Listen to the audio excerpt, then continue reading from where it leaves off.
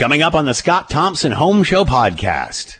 Last week, we were trying to figure out who can get the AstraZeneca vaccine. Now they're lowering the age to 40.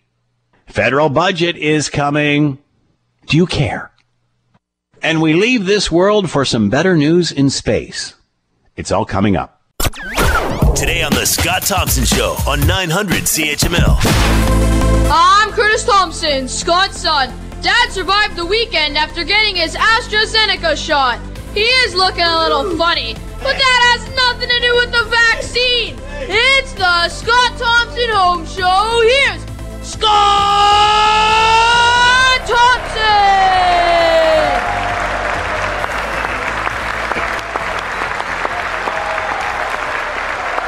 Where's the respect? Get no respect around here.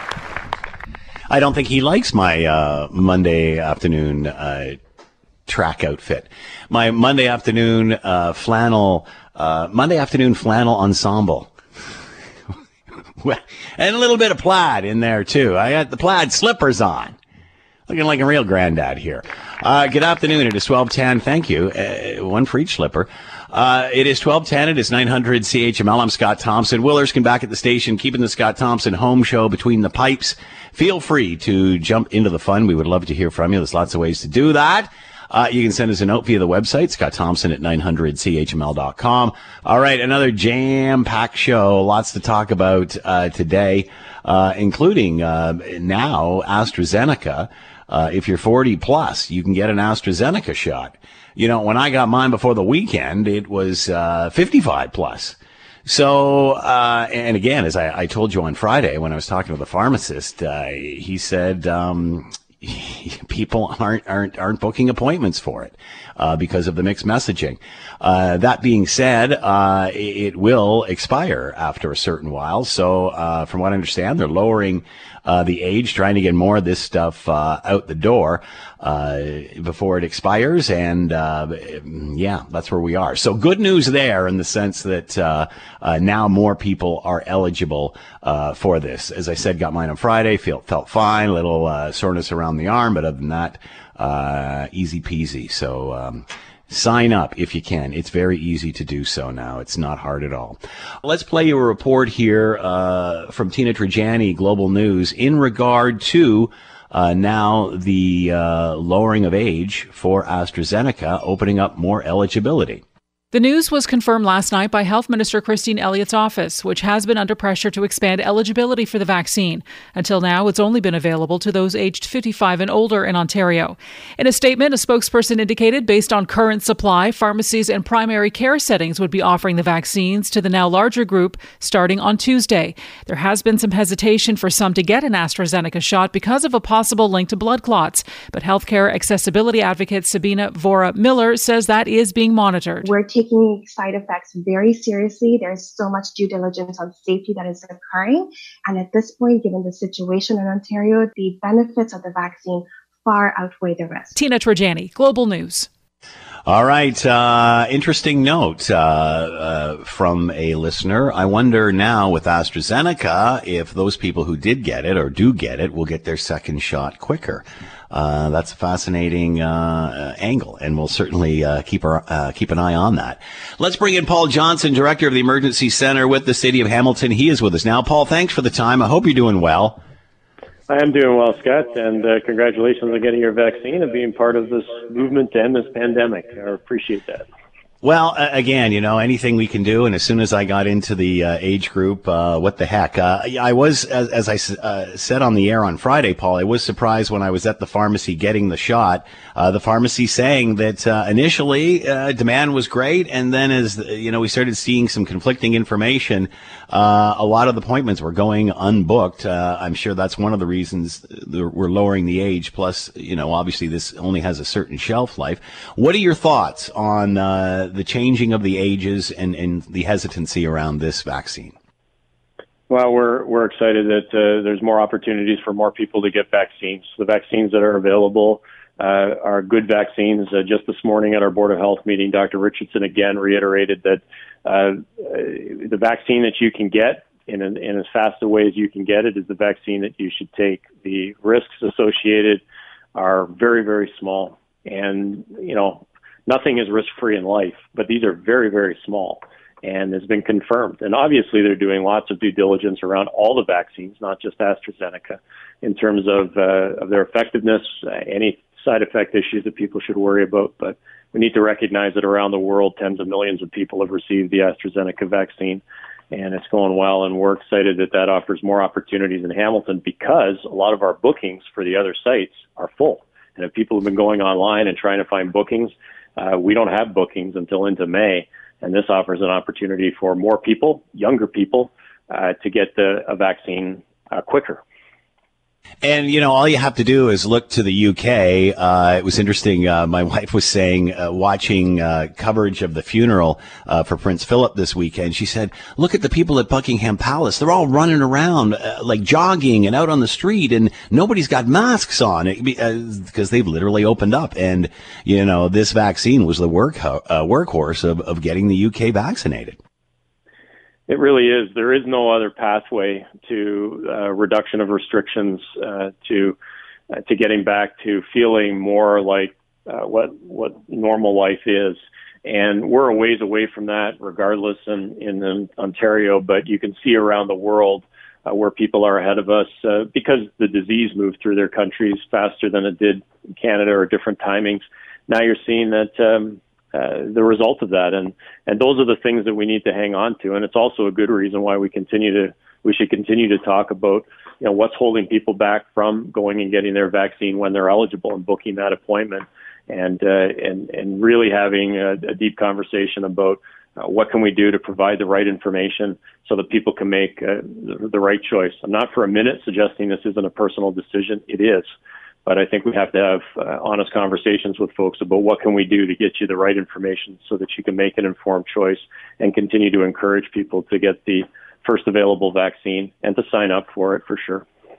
Obviously now, the Ontario government and Alberta now administering this to those that are under 40. You can get those through local pharmacies, very much you could when it was over 55 and such. Same sort of process there. So we know how to do that. Talk about everything else within the hammer. If we're looking for a vaccine, how do we get one? What's the process now? So we continue to work through the provincial categories in terms of eligibility. The provincial booking tool in terms of the online portal is there as people become eligible for vaccine. They can certainly go there. Going to hamilton.ca/vaccine booking gives you a great breakdown of all the ways that you can access vaccine. And people say, well, how come it can't be simple? And I wish it was, but there are a variety of ways because there are some targeted approaches where we are working, for instance, in specific neighborhoods. And those bookings are only available if you live, and it's only live, not work or anything else. It's if you live in those areas, you can book vaccines. And then we have certain populations that we're going to, the homebound seniors. We started a week ago to get into some of the homebound folks. Some of them are seniors. Some of them have health issues that would preclude them from ever really being able to get out of their house and go to a vaccination site, no matter where it was. So we're going there door to door with our paramedics. And then, of course, you have just the age-based folks that can book online through the provincial tool. So there's a variety of ways to go. And I think people need to keep checking back in with that site, understanding where they fit into those categories, understanding where they live might have an impact. And, as of today, for me, I become eligible for vaccine as of the decision now of the provincial government to open this up to those over 40 years old, whereas when I ended the work week and over the weekend, I wasn't. So, these are the things that happen. They change, and then you have to understand how to book and get on it. The information's there, or people can call our hotline at the city, and we'll get that information to folks. But it's really important people keep on top of it so that they know when. And things can change. And as I use myself as the example, Scott, sometimes they change quite quickly. And I wasn't anticipating something on Friday, and all of a sudden I can go and book my vaccine as well because I am now eligible. So 40 plus starting tomorrow with pharmacies through your local pharmacy. What is the age with these city center and clinics and such that are the other vaccines? It varies. So some of our work in priority areas is 50 plus. We're working with our Indigenous population. It's all adults. Booking tool for a general perspective is 60 plus. So there are, again, these variations, and that's a bit about our hotspot approach that the province is taking, where we're looking at specific areas that have unique characteristics in getting the vaccine out. So I would say, depending on where you are and where you live, there are some constraints, but now the sort of lowest number is this for the broad population is this 40-year-old and up, who can go to pharmacies through the pharmacy booking tool on the provincial site, or may have the availability through family physicians as this begins to roll out more and more over the coming weeks. And the rest, there are some of these other pieces that people can book into as well.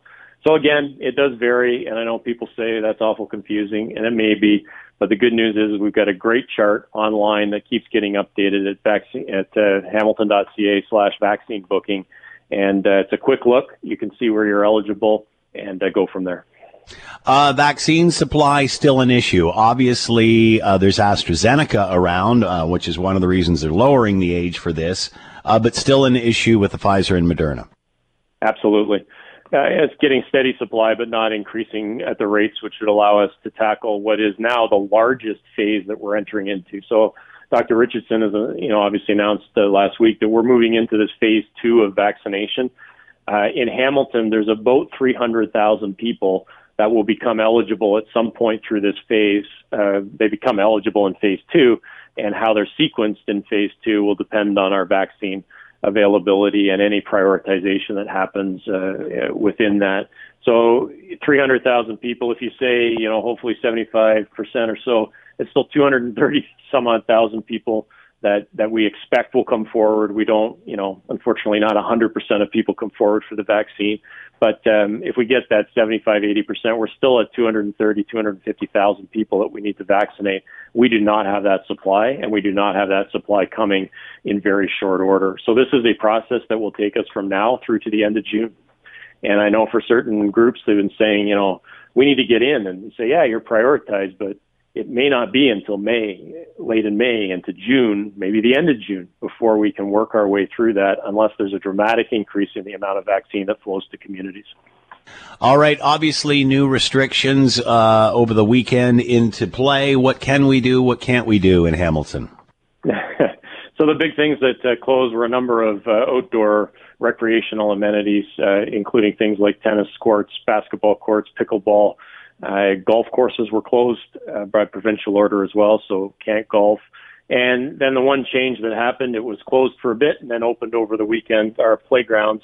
So playgrounds are now open and they are available for use. But I really want to encourage the public, wear masks when you're at the playground. I drove by a few yesterday just to see how things were going now that they were back up and operating, and saw a lot of children and their parents not wearing masks. And it wasn't just one family using it where you could say, well, it's just that one family. These were multiple families using the playgrounds and enjoying the playgrounds, but not wearing masks and not keeping physically separated. We really need you to pay attention to those public health regulations. And so, some outdoor things that we're not allowed to do anymore. And really, this is all about staying at home, stay close to home. We must do some work over these coming weeks if we want to quickly get this curve to turn, if we want to release the pressure on our hospital systems, and then allow the vaccines to do their work. And everybody says, well, we're vaccinating, so that'll just take care of it. Unfortunately, it won't take care of it fast enough, Scott, because of the discussion we just had about the fact we don't have the supply in the amounts that we need. So we need to do our work and stay at home, stay close to home, and very much think back to last March and April. That's what it is. Explore your neighborhood, stay at home, only go out if you absolutely have to. And for a few weeks of strong work, we'll get that curve turned and we'll help out our healthcare system. What did Dr. Richardson today say about the case numbers and the condition of area hospitals and ICUs and such? It's a bleak situation right now. Our cases continue to rise, and we expect by the modeling that her and Dr. Sider presented that maybe the peak happens in early May. But we're talking a peak where we're going to see daily case numbers in the 170, 180, or even a little bit higher range in Hamilton. And there was a time where, of course, we would have panicked at one day at that level, and we could be seeing that for multiple days in a row. The strain on the healthcare system is real. across the province. Of course, you see the numbers into the 700s, getting into the mid 700s.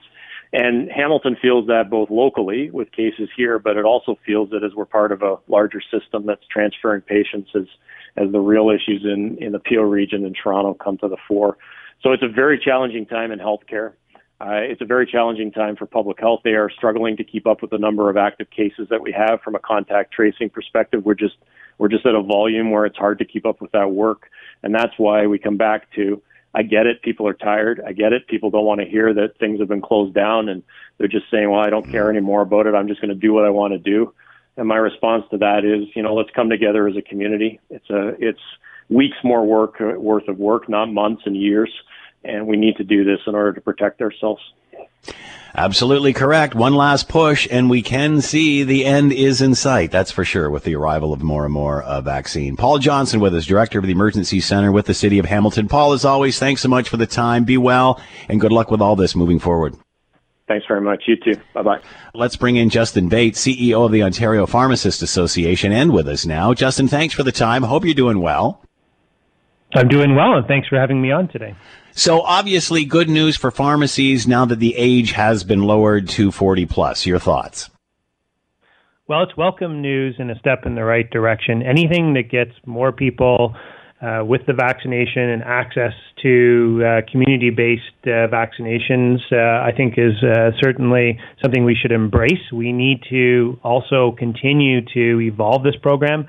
We're still advocating for essential workers in and also out of pharmacy and into vulnerable neighborhoods. We think that essential workers, be it in essential businesses, healthcare, teachers, should be able to access a pharmacy in any age category. But we're making some progress, which is always giving us some hope. So why the lowering of these ages now, do you think? Well, I think all along there's been mixed messaging with respect to the AstraZeneca vaccine, which is contributing to some of our challenges around vaccine hesitancy and just getting the information out that this is a safe and effective vaccine. The product monograph has suggested it's 18 plus. Health Canada has approved it at 18 plus. But of course, we did see some challenges, albeit very, very small and low probability of risk in Europe and a couple in Canada. And under an abundance of caution, the NACI, which makes recommendations, is a voluntary group of experts, put it at 55 plus. But we know it is safe now. The data, we're going to let the data and science do the talking when we look at a risk well below 1%. And we know the benefits outweigh those risks. So the time is now, and I think the arbitrary number of 40 isn't to suggest it's not safe for people under 40. What it is really a supply and vaccine rollout strategy. We have bottlenecks of supply still, and with the demand, when you expand the age categories that go into primary care and into pharmacies, we need to manage that.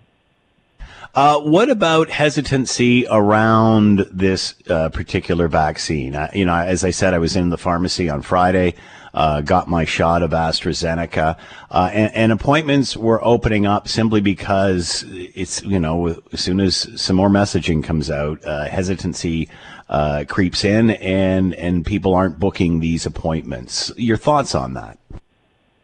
It's been our challenge with the vaccine shopping that you referenced in the outset, people waiting for what they think and perceive is a better vaccine.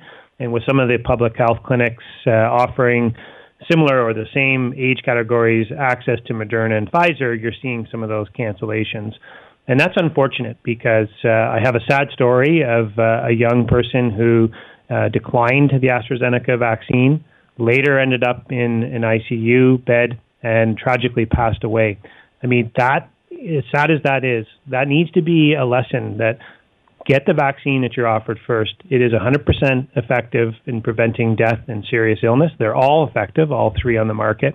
But, waiting is and could be very much tragic like that. So we know that, 4 out of 1 million is a very low risk. And we have other medications that are safe on the market, like birth control, where there's actually a higher incidence of blood clots. You can get blood clots from getting COVID as well. So, your chance of getting COVID versus a blood clot should be enough to convince people of the safety and effectiveness behind the vaccine. But you're right, there's been a lot of mixed messaging out there. So as a trusted healthcare professional, It's our responsibility to educate, to provide people comfort and confidence behind all three vaccines, and particularly AstraZeneca.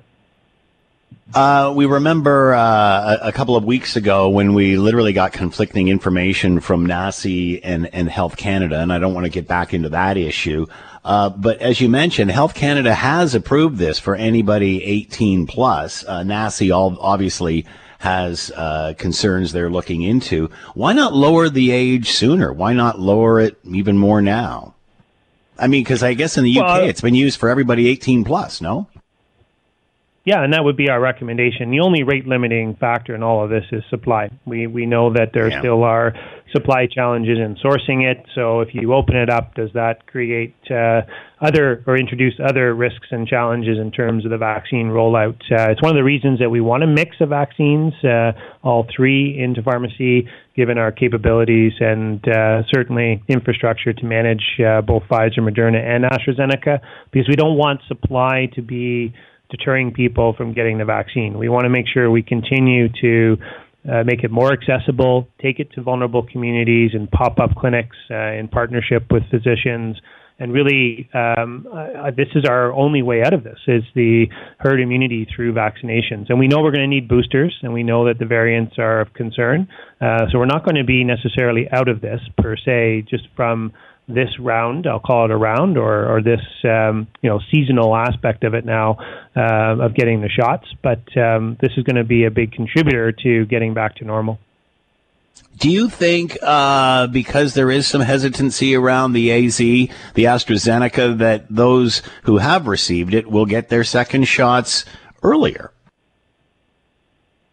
Well, there's lots of controversy about that as well, with respect to the product monograph, which suggests for AZ it's 12 weeks at its most effective, which is different than the Pfizer and Moderna mRNA vaccines, which have a 21 and 28-day interval between first and second dose. So, where we are at 16 weeks is the recommendation to try to get as many first doses into arms as possible, which can save lives. So there was a strong rationale for that. But, I think with the education and the work that people are starting to see, and obviously those that have done this successfully with the first dose are eager to get their second dose. And there are exceptions. So NACI has provided guidelines for those that are immunocompromised, oncology patients, transplant. So I think that's going to evolve as well. But we want to make sure we stick to the product monograph. That's where the science is in terms of the 12-week intervals.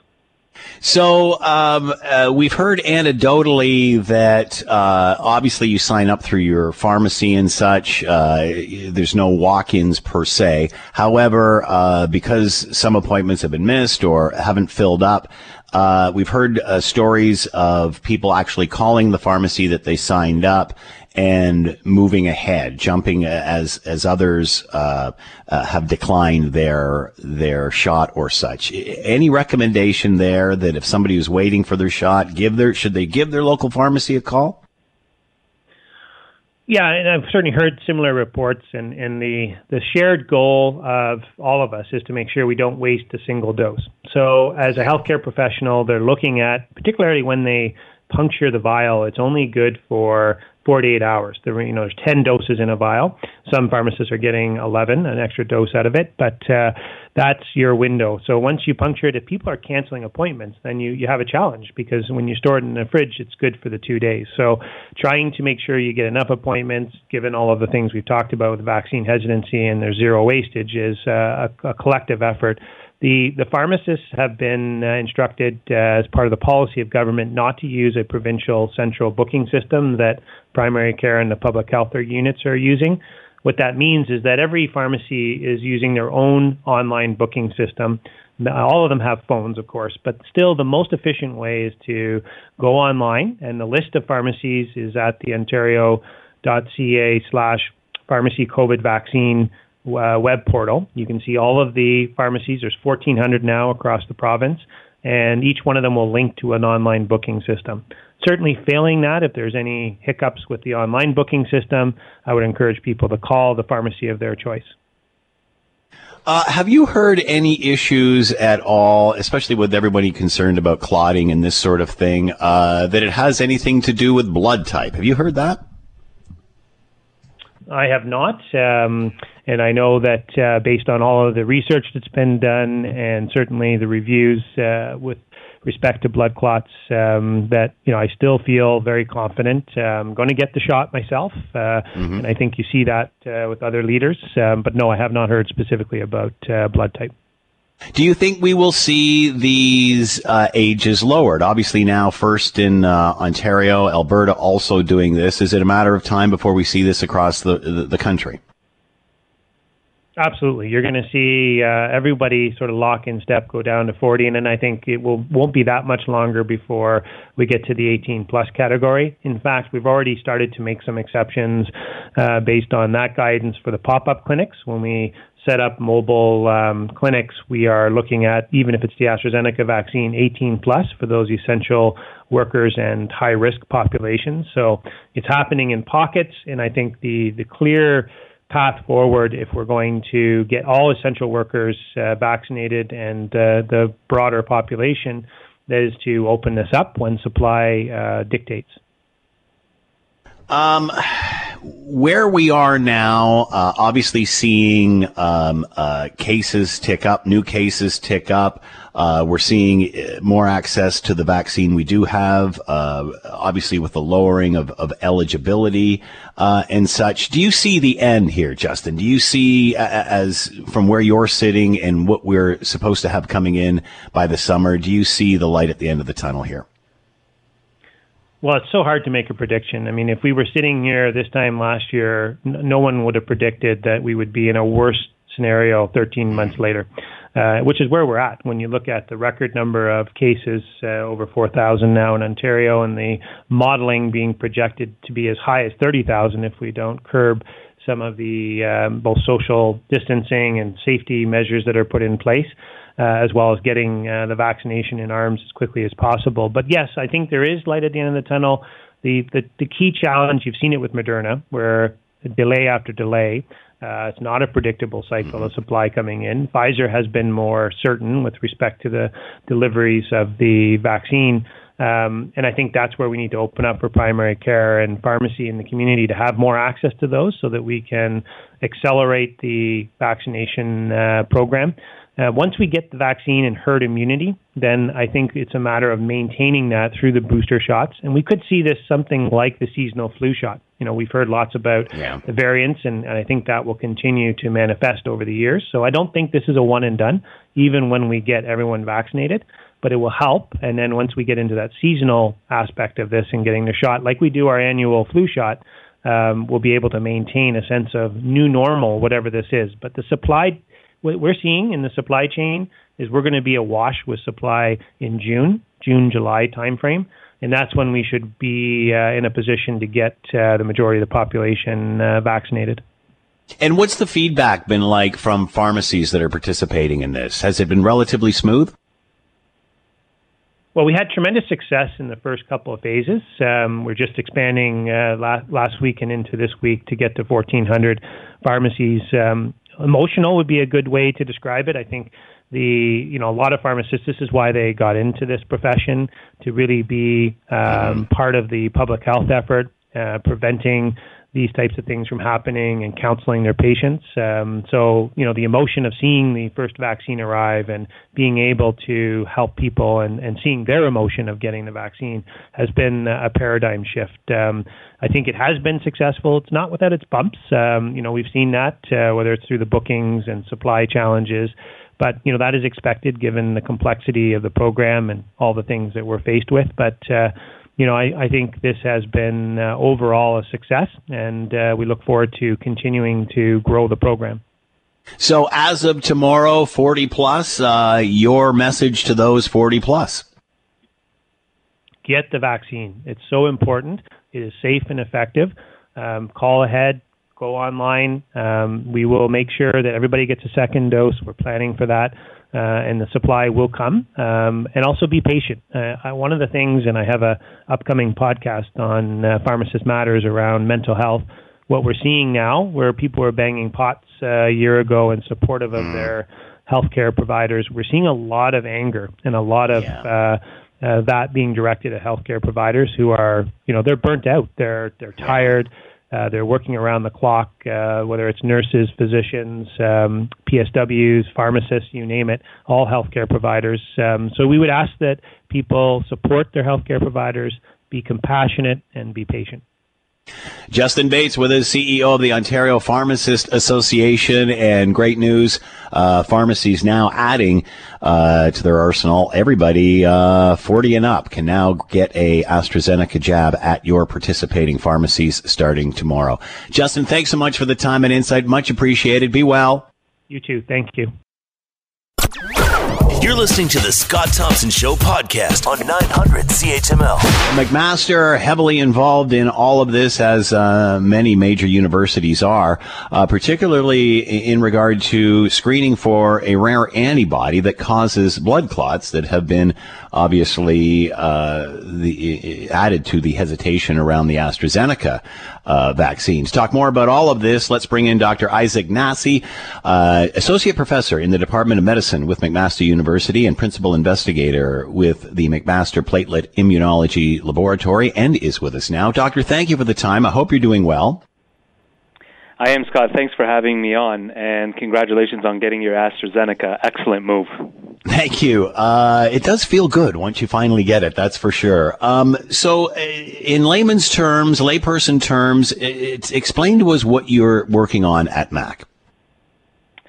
So we're doing two things. First of all, we're the diagnostic testing facility for the country to identify and confirm whether patients who end up going back to see their doctor because they're suffering from all kinds of symptoms that could relate to the vaccine, which could lead to this very, very rare clotting event. So the lab has been commissioned to screen for those by looking for antibodies that specifically cause what's called a platelet activation, and platelet activation is the culprit in causing these clots.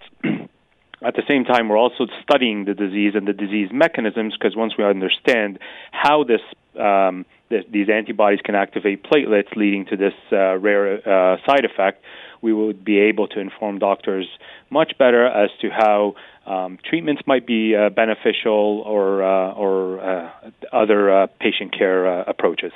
Is it just a matter of time, doctor, before you discover what's doing this? Yeah, I mean, we're getting there. The situation is very rare, so it's hard to get enough information from these very rare events. But we are getting them, and it's going to help us to build this case as we move along. I mean, we are a research-based lab, and that will help us try to identify the causes. It seems odd that, some people will get very ill with it. Other people will be exposed and it doesn't affect them. Is that common for this type of virus? Or is there any sort of clarity on why some seem to be more susceptible to it than others? Or even for that matter, the reaction to vaccine? Yeah, so from a vaccine perspective, I mean, side effects are known. Side effects are known for vaccines, for drugs, for basically all pharmaceutical items that we take. So this is not foreign to the medical community. In this particular case, why very few people are getting it while the majority of the population is not getting this, we don't know. There has been no related risk factors just yet. It was at first it started off by being mid-aged females, but we're seeing it in other. We're seeing it in males. We're seeing it in a few elderly individuals also. So the risk factors are not known for our group. Clotting in itself, we see it in many settings, and one of the settings we've spent decades working on is heparin-induced thrombocytopenia. And there's a situation where patients receive heparin for just a surgical procedure, and the majority of patients will never ever get anything. And there's a very, very small number of people that will develop clots in response to this heparin setting during surgery. And heparin, of course, is an anticoagulant that is used for major surgical procedures. So we've seen this, restricted to some people. Why it's happening in them, we still do not know. As you said, this is common in a lot of medication, certainly in vaccines as well. Does this sort of condition, is it more prone to the older style vaccines like this as opposed to the newer style of vaccines like what the Moderna and the Pfizer is? Yeah, that's an excellent question, because the new technology with mRNA-based vaccines, it isn't showing just yet any clotting, and they've been used more often right now in this mass vaccination campaign than the AstraZeneca has. So they appear to be safer when it comes to the clotting event. But I do want to emphasize this is a very rare event, so I don't want to make it sound like one of them is more than the other. But the mRNA-based ones seem to be better. There are side effects with that one too, but they haven't grabbed the attention that these ones are grabbing right now. Are we just to expect, once we hear more from the Johnson & Johnson, that it will have similar red flags to the AZ vaccine? Just because it is that older type. Right. They're based on the same technology. In the U.S., there were claims that there were about 6 out of 6 million vaccinations. So the Johnson & Johnson still appears to be a 1 in a million. I don't know if those numbers have changed in the last little while, but it's been on hold in the U.S., so I don't anticipate that changing much. We'll have to wait and see what the mechanism is there. If it's exactly like the AstraZeneca one, I do expect it to be very similar, and I do expect it to have this same very rare event too. Do you anticipate that this is something we'll have to do on an annual event? It'll be just like a flu shot, as opposed to, vaccination for some of the other older diseases, muscle or measles, what have you, where once you get one, you're good for a long period of time? Another excellent question. Let's start off by saying I think Pfizer already had mentioned recently that we might need a third booster after a year. So that's one indication that maybe we're going to need more than one. As this virus is mutating, we're seeing these variants of concerns. At some point, we might reach a point where the effectiveness of the current vaccine isn't as strong as it was with the original SARS-CoV-2 virus. So maybe that's another indication that there might be new generation 2, generation 3 vaccines that will be required further in the future. I don't have the perfect answer for that, but there seems to be some sort of trend that we might be headed to. I don't know if it's going to be annual or every other year. We're going to have to wait and see. But there are some indications that we might need a booster, at least for the Pfizer one.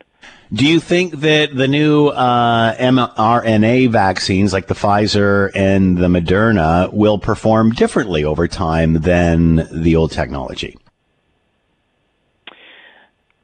That's a great question, too. The effectiveness of all 3 and 4 vaccines, both technologies seem to be very effective at protecting us from A, hospitalization, B, death, C, symptoms. So everything drops with any of these vaccines. So get the vaccine that is available ASAP, because they all work and they're all really good at protecting us from major events that can come down from getting the actual COVID infection.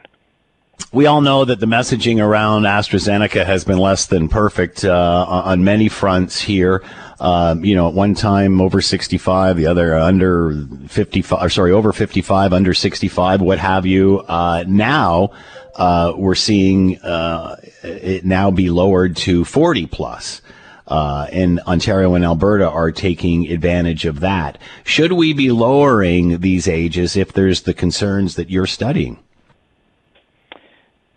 Fantastic question, and I am so happy that Public Health and Health Canada has recommended that we can drop and start using it. Listen, it's all about weighing benefits to risks, and the benefits of getting these vaccines into people's arms way outweigh the risks that you're facing with getting a clot from this vaccine. I mean, the numbers in Canada, we know what the numerator is. We know how many cases of clotting there are.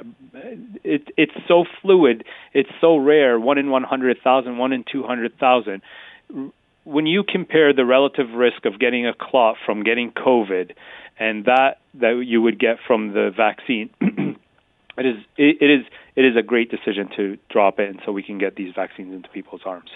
I was reading something over the weekend, and again, there's so much information out there that there was some research being done into blood type and how that affects whether someone may have a reaction to this or even the disease itself. Is there any clarity there at all?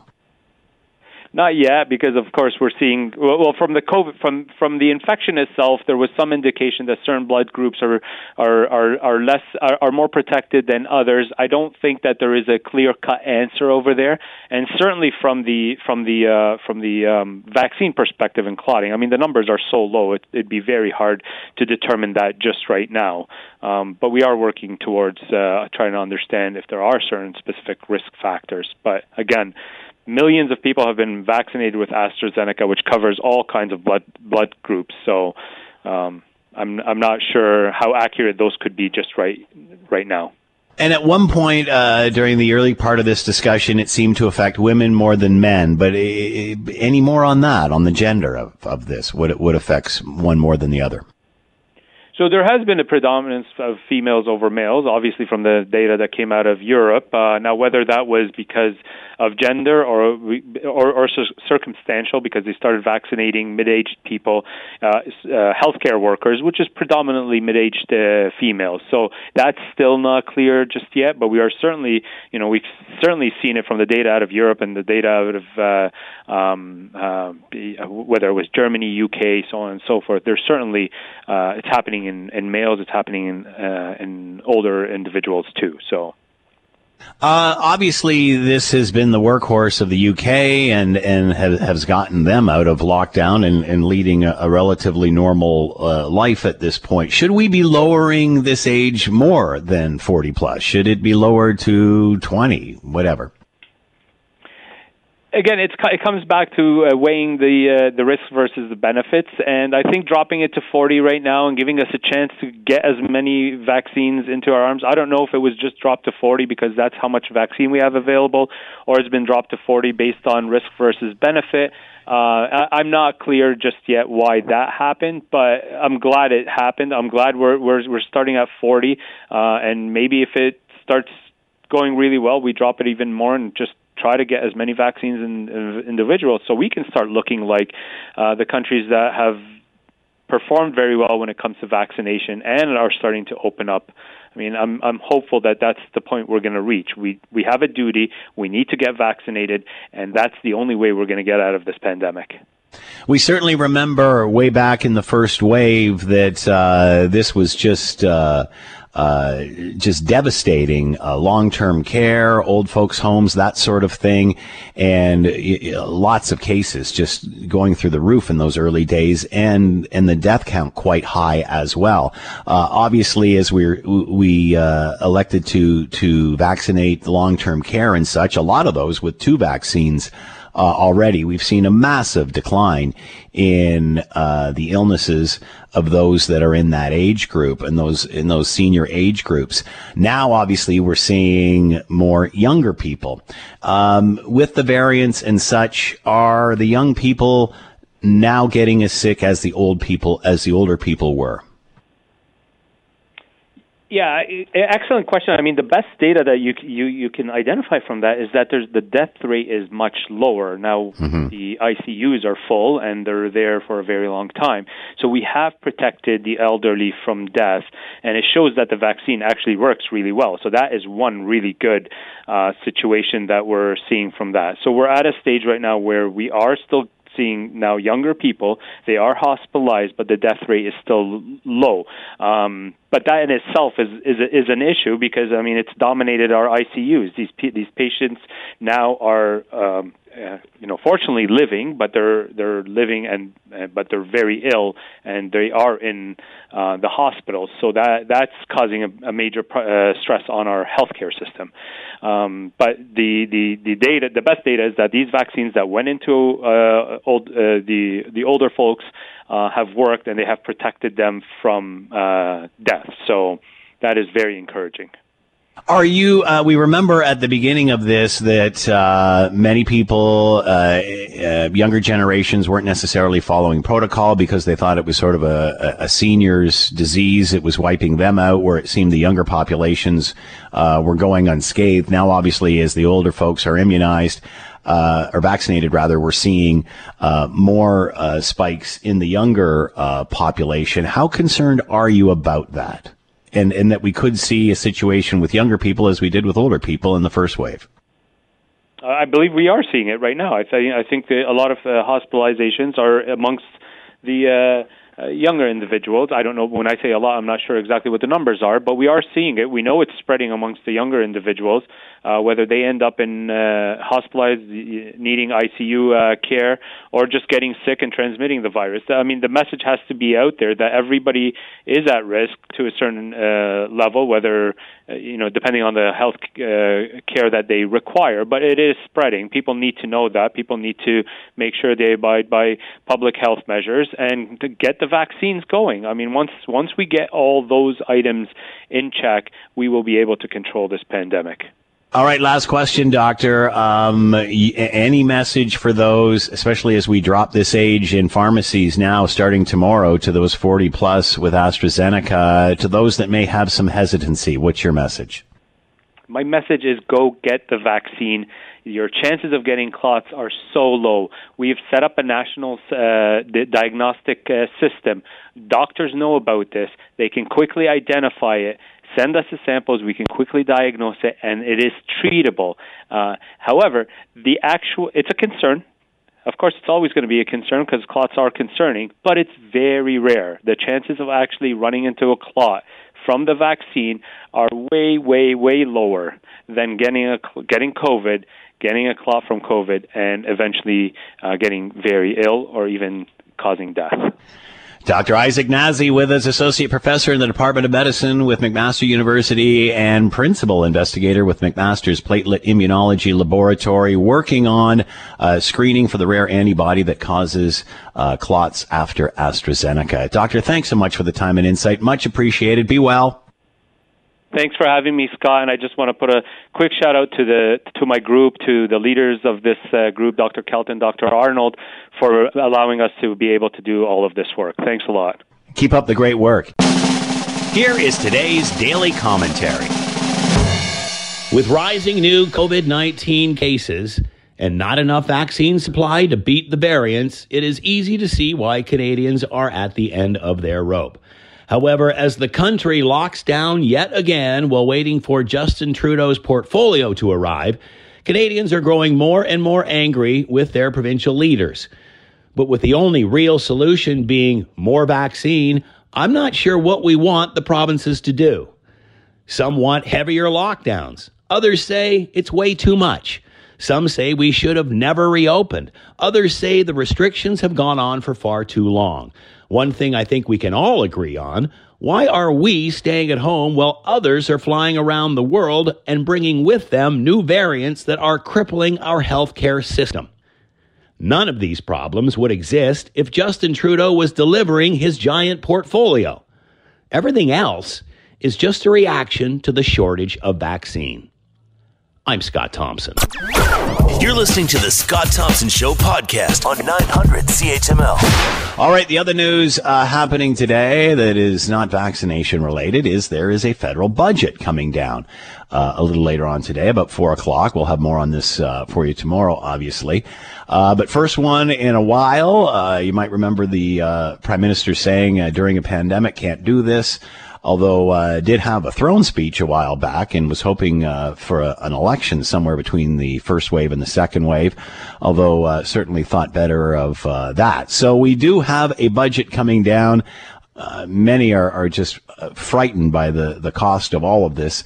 Let's bring in Franco Terrazzano, Federal Director of the Canadian Taxpayers Federation, and with us now. Franco, thanks for the time. I hope you're doing well.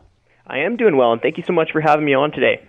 So what are your thoughts? I mean, obviously this is, a crystal ball thing. A lot of people still in lockup, browsing over this, but what have you heard? What are your thoughts going into this before it actually happens?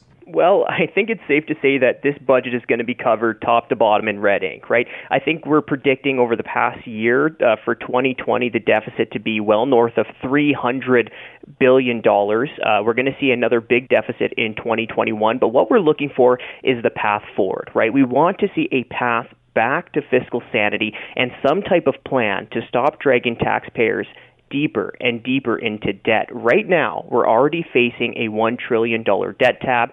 Now, Prime Minister Justin Trudeau has promised not to raise taxes, so that means we need to see this budget prioritize getting spending under control where it can.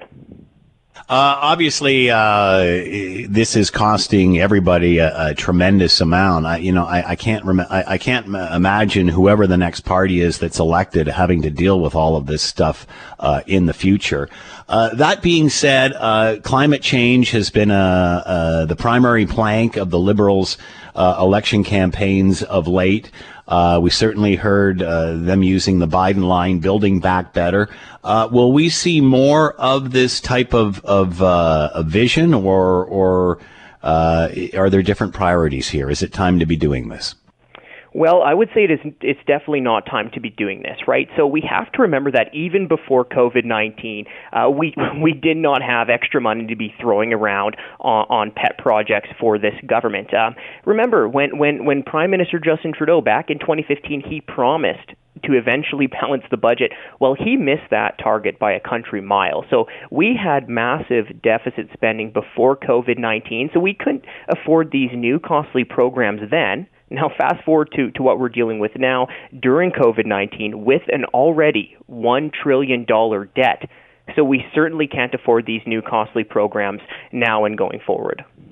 We've certainly seen the U.S. and they obviously coming up with infrastructure programs and such, building roads and bridges and transportation corridors, transit, what have you. Are we going to see the same thing from this government, or is there sort of like we don't build roads anymore mentality here? Well, I think that is a part of the top question that's on everyone's mind right now, right? How is this budget, how is this government going to try to encourage economic recovery? I think that's a key question. Now, when it comes to infrastructure, in terms of benefiting the economy, well, it has to be a key priority, and it has to be, when we're talking about infrastructure spending, it has to be on something that actually gets the economy going, something that we actually need, not some of this new type of pie-in-the-sky spending that would be wasteful. Remember, a $1 trillion debt tab already. We don't have money to be spending willy-nilly here. Now, the one thing I will say is with the billions and billions of dollars that has already been spent during these COVID-19 measures, some say up to $270 billion in 2020, we have to remember that we don't need any more so-called economic stimulus spending. What we need to see is a different approach and really a taxpayer-friendly type of recovery. Those in Ontario certainly remember skyrocketing electricity rates, trying to finance renewables, wind turbines and such. Is this the sort of thing we're going to see, do you think, from this government? Well, I think it's something that we should all be worried about. Just look at the carbon taxes that is already hitting us. I remember back, Prime Minister Justin Trudeau, he did say that he wasn't going to be raising taxes. He did say that now is not the time to be adding extra costs. And then only a few months later, he unveils this massively increasing carbon tax that is going to come up all the way up to $170 per ton. Well, on April 1st, as a bad April Fool's Day joke for taxpayers, he raised the carbon tax to $40 a ton. So certainly this is going to be increasing the cost of living. And I think especially now, during this COVID-19 downturn, is the worst possible time for government to be adding costs on struggling families, on workers, and on Canadian businesses.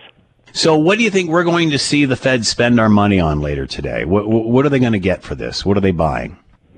Well, unfortunately, we've already been hearing talks about up to $100 billion in stimulus spending. And let me just go back to that for a quick second, because, again, we've already had billions and billions of dollars from the federal government spending. So especially after that, we don't need any more so-called economic stimulus spending. I mean, we don't need politicians in Ottawa who couldn't even balance the budget of a lemonade stand to be pretending to be investment bankers with our tax dollars. Instead, let's take a taxpayer-friendly approach, right? Let's talk about the interprovincial trade barriers within Canada. Let's talk about reducing the onerous regulations on our resource development in Canada. And finally, one way to help Canada recover would be to allow families and businesses keep a little bit of our money in our own pockets. Let families have more money to spend at local shops, encourage more entrepreneurs to get onto the market, and allow businesses to keep more money in their businesses and help their employees get back to work when it's the right time. Do you think we're going to see national daycare, pharmacare, that sort of thing? Oh, I think that is the big question mark, isn't it? And you know, of course, childcare is important, but when you talk about childcare, a key here has to be choice and flexibility. We don't need a one-size-fits-all government daycare program from coast to coast. We have to recognize that the issues facing parents in St. John's are different from the issues facing parents in Hamilton, which are different than the issues facing parents in Peace River, Alberta. And again, we have to remember that there is no free lunch here. All of this will have to be paid for. And with a $1 trillion debt tab that we're facing, the reality is that any new type of costly government program, such as a national child care program, will end up going on to the backs of future generations. We're hearing a lot, especially in this province, for the provincial government to offer more money in the form of paid sick days. So if people are sick with COVID or feel symptoms, they can take the time off, get tested, recover, whatever it is that they need. The federal government has already said that, you know, this is our program. This is what we've done. Many here in Ontario want to see the provinces add to that. Any thoughts? Well, I think the thought that I would have when we're talking about all these types of COVID-19 spending is we need a guarantee that whatever the temporary spending may be, it has to remain temporary. And of course, we can kind of arm wrestle over what the level is. But I think the key thing here is that the temporary spending measures must remain temporary, and we need that type of commitment from all levels of government, but especially the federal government. When we're talking about a deficit for 2020 north of $300 billion, there is no way that we can see these temporary spending measures become permanent. It's just way too costly, and there is no money for it. Is this the time when society shifts? Is, you know, after this or a world disaster, war, that sort of thing, we've often seen a new template moving forward. Are we going to see a societal shift here, do you think, Franco?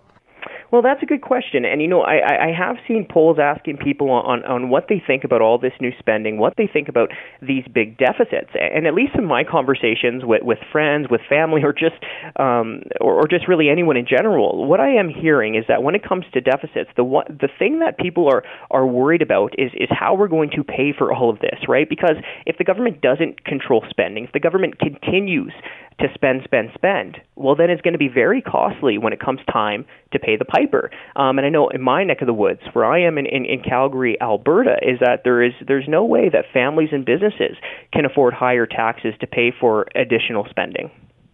Franco Terrazzano with us, Federal Director of the Canadian Taxpayers Federation, eyeing up the budget, which comes down later on this afternoon at about 4 o'clock. Franco, thanks for the time. Be well. Hey, well, thank you so much for having me on. You're listening to the Scott Thompson Show podcast on 900 CHML. Always fun to head up into space because there's always something exciting going on up there. Let's bring in Paul Delaney, space exploration expert, professor of astronomy and physics, York University, and is with us now. Paul, thanks for the time. I hope you're doing well. Am indeed, Scott. Yes, indeed. So the Ingenuity helicopter, it's more like a little, it's more like a drone to me, anything. But how historic is this first flight from this thing on Mars? Oh, I think it's a red letter day, a blue letter day, pick your color. Absolutely fantastic to be able to think that we have sent a drone helicopter, its nomenclature. We've sent a flying craft to another planet where the flying conditions are challenging at best, 1% atmospheric pressure compared to Earth. And this little guy, Ingenuity, flew this morning right on target and did exactly what we wanted to do for 40 seconds and came down and is ready to rock and roll again next week. Big event. So describe this thing, how big it is. What does it look like?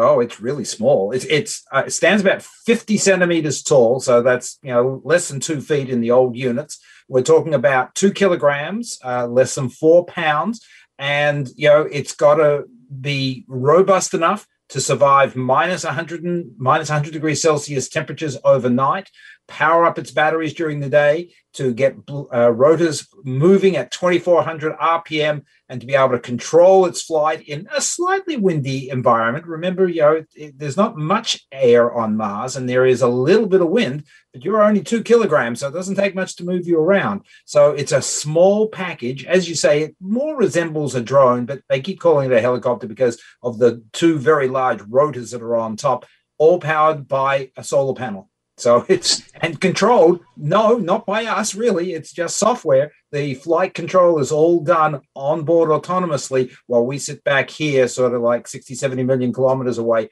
watching the show. So its direction, its flight plans, its whatever, already been established and plugged in and programmed. So it's not, we're not like somebody's not sitting here with a remote control here on Earth using this. It knows what to do on its own. That's right. No joystick involved here whatsoever. This is all software.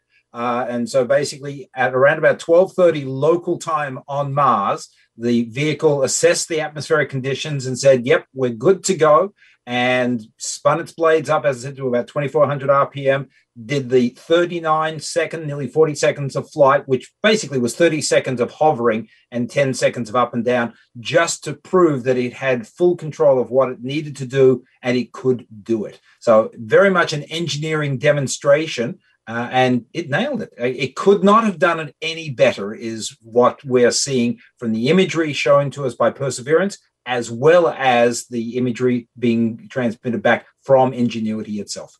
You talked about solar panels providing the energy for this. Any idea how long this thing will last up there? Well, the mission lifetime for Ingenuity was only designed to be 30 days. So we're about 15 days into that.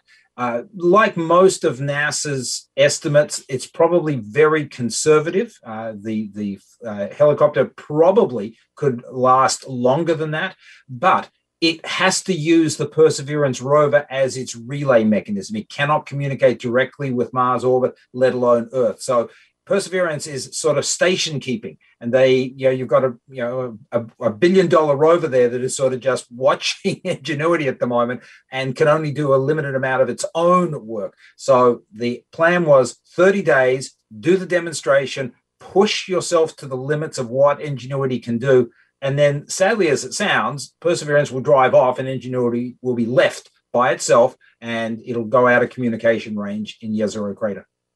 So only up for about 40 seconds this time, up and down, and as you said, just basically trying to figure out how to maneuver and such. What other experiments, what other role will this serve as this moves forward and it continues with life? Well, it is purely engineering, so there are no science instruments on board Ingenuity. It's just too light a payload for us to be able to put anything on except cameras, computers, and heaters.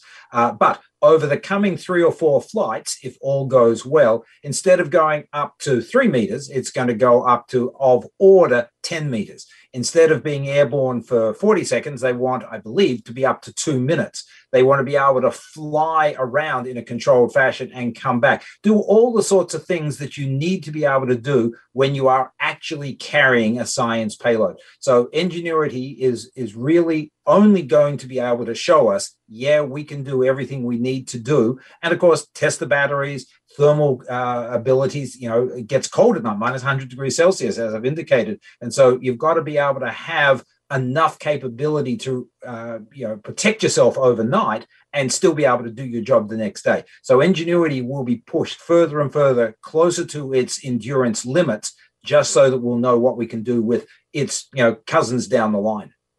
As this is developed, what will its cousins down the line eventually be doing? What's the hope? Where will this go?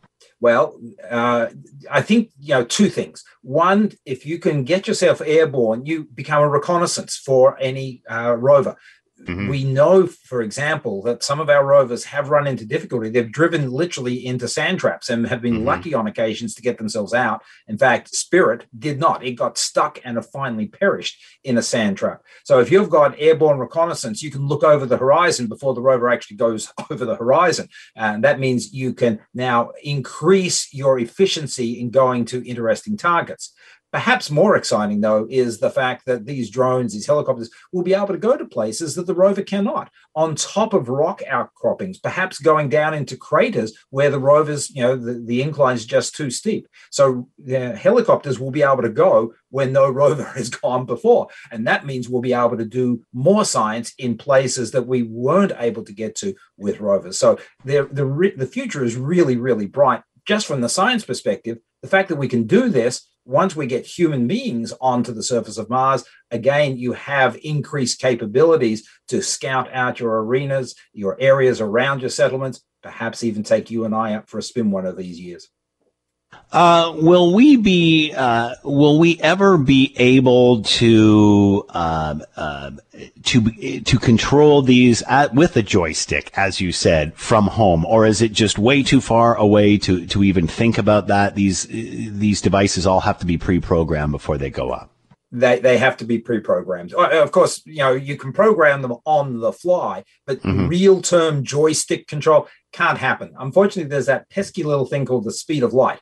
And, Earth and Mars are always at best, 50, 60 million kilometers apart. So that's, 2 or 3 minutes of light travel time at best. More often than not, we're 100 to 200 million kilometers apart. Now you're talking tens of minutes. So, you cannot control things in real time. That's why the entry, descent, and landing of all these vehicles is completely autonomous. There is no time for a spacecraft to say, I've got a question, because by the time that question gets to Earth, I'm sorry, the answer is well and truly been delivered to the spacecraft, whether you like it or not. So light travel time is the problem, hence no ability for us to joystick control from Earth. So what has NASA learned from this?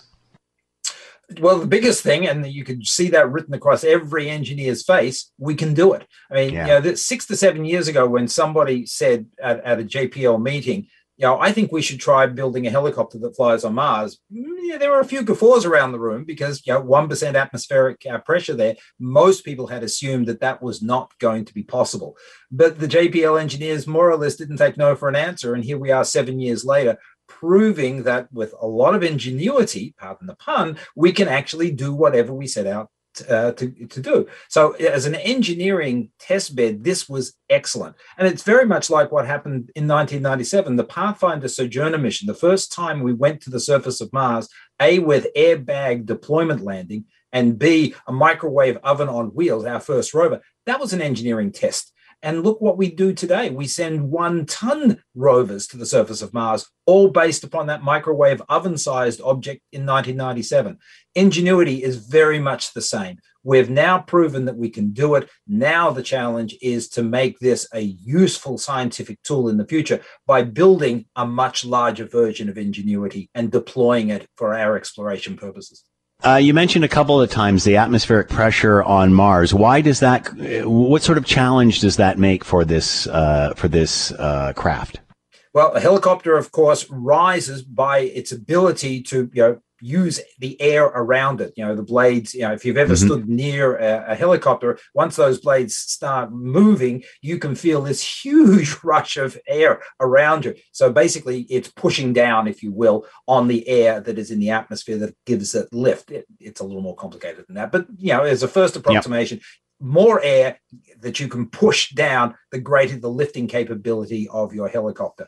Well, when you've only got 1% the amount of air, so imagine about 3 to 4 times the altitude of Mount Everest, that's the amount of air that you've got to work with, your thrust, your lifting capability is significantly compromised. And so that was the first thing that the engineers of Ingenuity had to overcome. You just didn't have the raw material, the air, to work with. But they overcame that with the design that they did and the speed with which they were able to move the rotors, and they were able to do it in a balanced and controlled fashion. So, as I say, it was a great piece of engineering, and it paves the way for the future. What if you brought this thing back and flew it here in our environment? Would it work the same? What would happen to the performance of it? Well, actually, first approximation, yes, it would work, but you wouldn't need to spin your rotors at 2,400 RPM.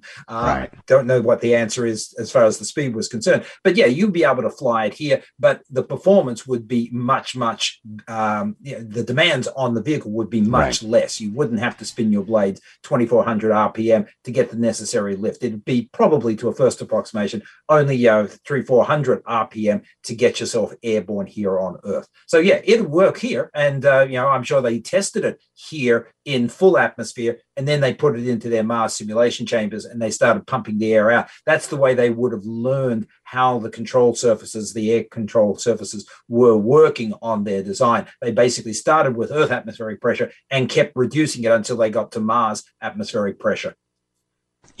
How would this affect air travel in the future in any way? I mean, this is valuable information, no? Oh, it's very valuable information. It's probably not going to affect air travel here on Earth, however, because we've had helicopters here for 50 years. So there's nothing groundbreaking to learn from this that could translate into our aviation industry.